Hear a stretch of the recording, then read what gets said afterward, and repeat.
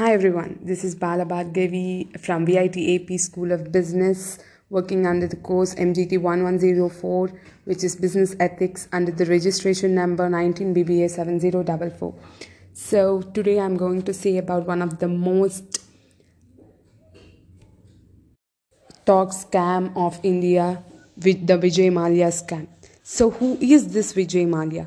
Vijay Mallya is an Indian businessman at present fighting extradition from the UK.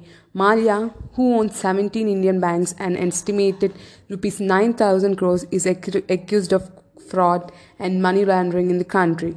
Also a former Rajya Sabha member, Mallya is ex-chairman of United Spirits.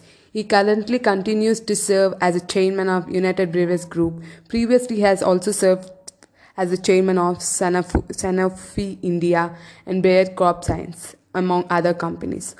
Of all businesses, Vijay Mallya's name is the most closely associated with now defunct Kingfisher Airlines. The airline company, launched in 2005, proved to be his undoing at its business model floundered in 2008, when a global recession and soaring fuel prices brought into a grinding halt. Facing heat from the lenders following the collapse of the airline, Mallya fled to UK in 2016. Mallya has publicly offered to make good on his debts and said he has been doing so since 2016. So, how Mallya ended up being a fugitive economic offender? Mallya inherited UB Spirits, known for the Kingfisher beer brand, from his father and turned into the India's biggest spirit makers.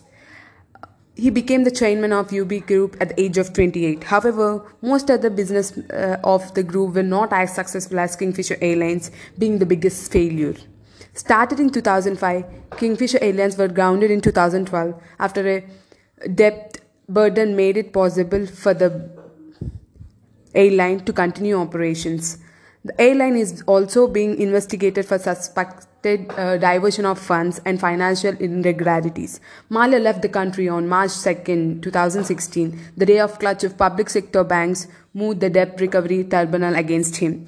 In Jan 2019, he was declared as economic offender under the Fugitive Economic Offenders Act. What is Mallya's response to the allegations? He publicly denied all the allegations and he offered to pay amount to the owners of the lenders. Just before leaving the country in 2016, Mallya wrote an open letter defending himself.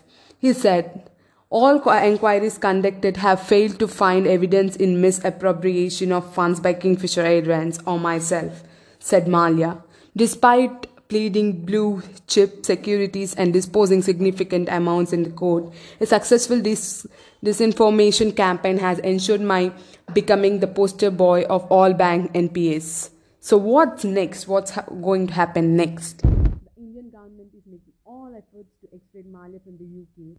In February 2019, UK Home Secretary approved the extradition. The case is now pending in London High Court, where Mallya filed an appeal against the order.